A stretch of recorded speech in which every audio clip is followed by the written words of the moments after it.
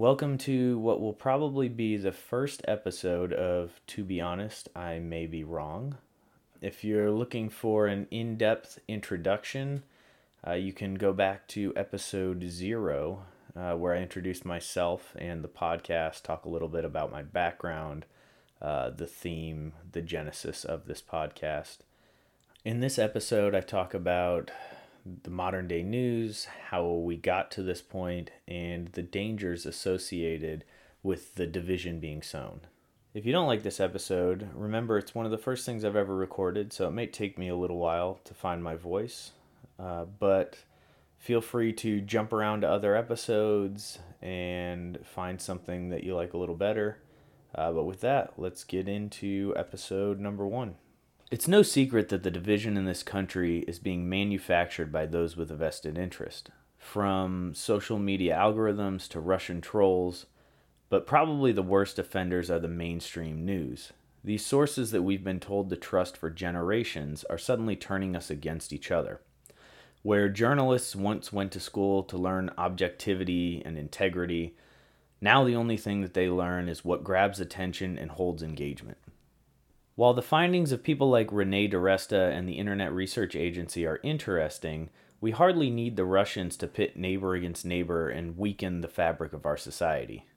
In 2012, a former executive from the Coca-Cola Company made waves when he went public with the strategy that the company used in the late 90s, which targeted stomach share. This strategy recognized that the human stomach only had so much space, and in order to increase market share, Coke would have to increase the percent of the stomach that its products filled at mealtimes.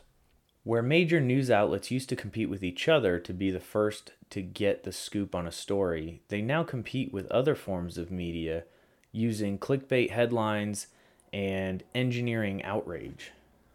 Major media is big business, and like any other, it's competing for your attention. Not just among its outlets, as it always has, but now with social media, Netflix, and any other form of screen time.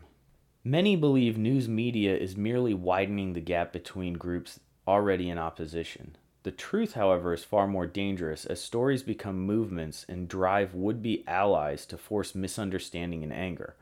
Outlets demand that their tribe not only absorb material, but violently engage to spread their gospel. Let's pretend for a minute that you and I are friends. Actually, if you're listening to this, you and I probably are friends.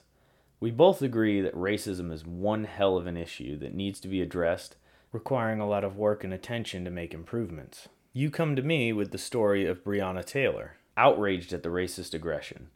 I'm unfamiliar with the story, so I go do some research to educate myself. My conclusion, however, is that the police were merely following protocol, and what is horrendous is that anyone had to die by police kicking down their door to serve a drug warrant. Given the current policies towards drugs and drug enforcement, to me, it's not surprising something like this would occur regardless of race. Once upon a time, we would have had a spirited discussion about the details of a specific case, understanding that neither of us was present, or capable of reading the mind of anyone had we been present. Nowadays, there's only one option. You have to disavow me as a racist, and I have the choice to either comply with the acceptable conclusion of every case, or lose my tribe and possibly more. On that point, it is important to remember that we can't read minds, and a movement doesn't have to hinge on one single or every single case. If someone is biased and commits a heinous act, but the bias doesn't play a role in that act, maybe they're acting on instinct, does it still count as a biased act, or racism, hate crime, whatever? Whether it does or doesn't, is the existence of that bias any less problematic just because it wasn't the driving factor in that incident? Understanding of individual cases is important to build an aggregate. Aggregates help us identify patterns and truths, and these patterns and truths are what should be sufficient to drive movements.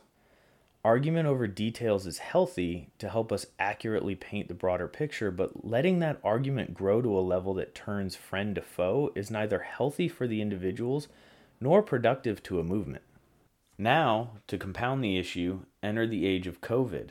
With less human contact, our countrymen and neighbors are less human. In an age of unhealthy forms of interaction on the web, all interaction is being driven online, where it's easy to jump to outrage at the non-human in our screens. Not to mention the fun we get to have picking another tribe, masker or anti-masker, but more on that in a different episode. I hear people saying they're concerned we're headed towards a civil war. My response to that is we should be so lucky that the lines were that clear. What would be the sides in a civil war? There are too many issues with too many hard lines. What if you're an anti-racist, anti-masker who supports the LGBTQ community, but not gender reassignment for children? When it comes time to pick up a weapon in the Civil War, what side are you fighting for? How many sides are there going to be? The truth of the matter is, there will be no civil war. The real threat here is the complete disintegration of our society. We'll either weaken to the point where one of our enemies walks right over us, or we'll just implode on ourselves. Businesses are going to do what businesses do. They're going to seek growth and protect their existence, even if that means turning us against each other. But these strategies only work if we buy into them. It's our duty as consumers to move the hand of the market. It's time we stop engaging with these stories, return to civility, and seek truth before victory. And that's all for episode 1. I'm going to release these first few episodes in a batch, so there should be other episodes up for you to continue listening. Not all episodes will be this short. The only other episode I've recorded so far is looking like it's going to be about 40 minutes long. So definitely different lengths for car rides or whatever if you like that longer form podcast. If you want to reach out with questions, comments, or content ideas, or just get more involved, you can reach me at, to be honest, I may be wrong @gmail.com, or you can find me on Instagram at tbh_I may be wrong. Thank you for listening, and remember, I may be wrong, but that ability to test ideas, learn, and grow is what makes this country great. So be honest, allow yourself to be wrong sometimes, and be fearless in the exercise of your rights.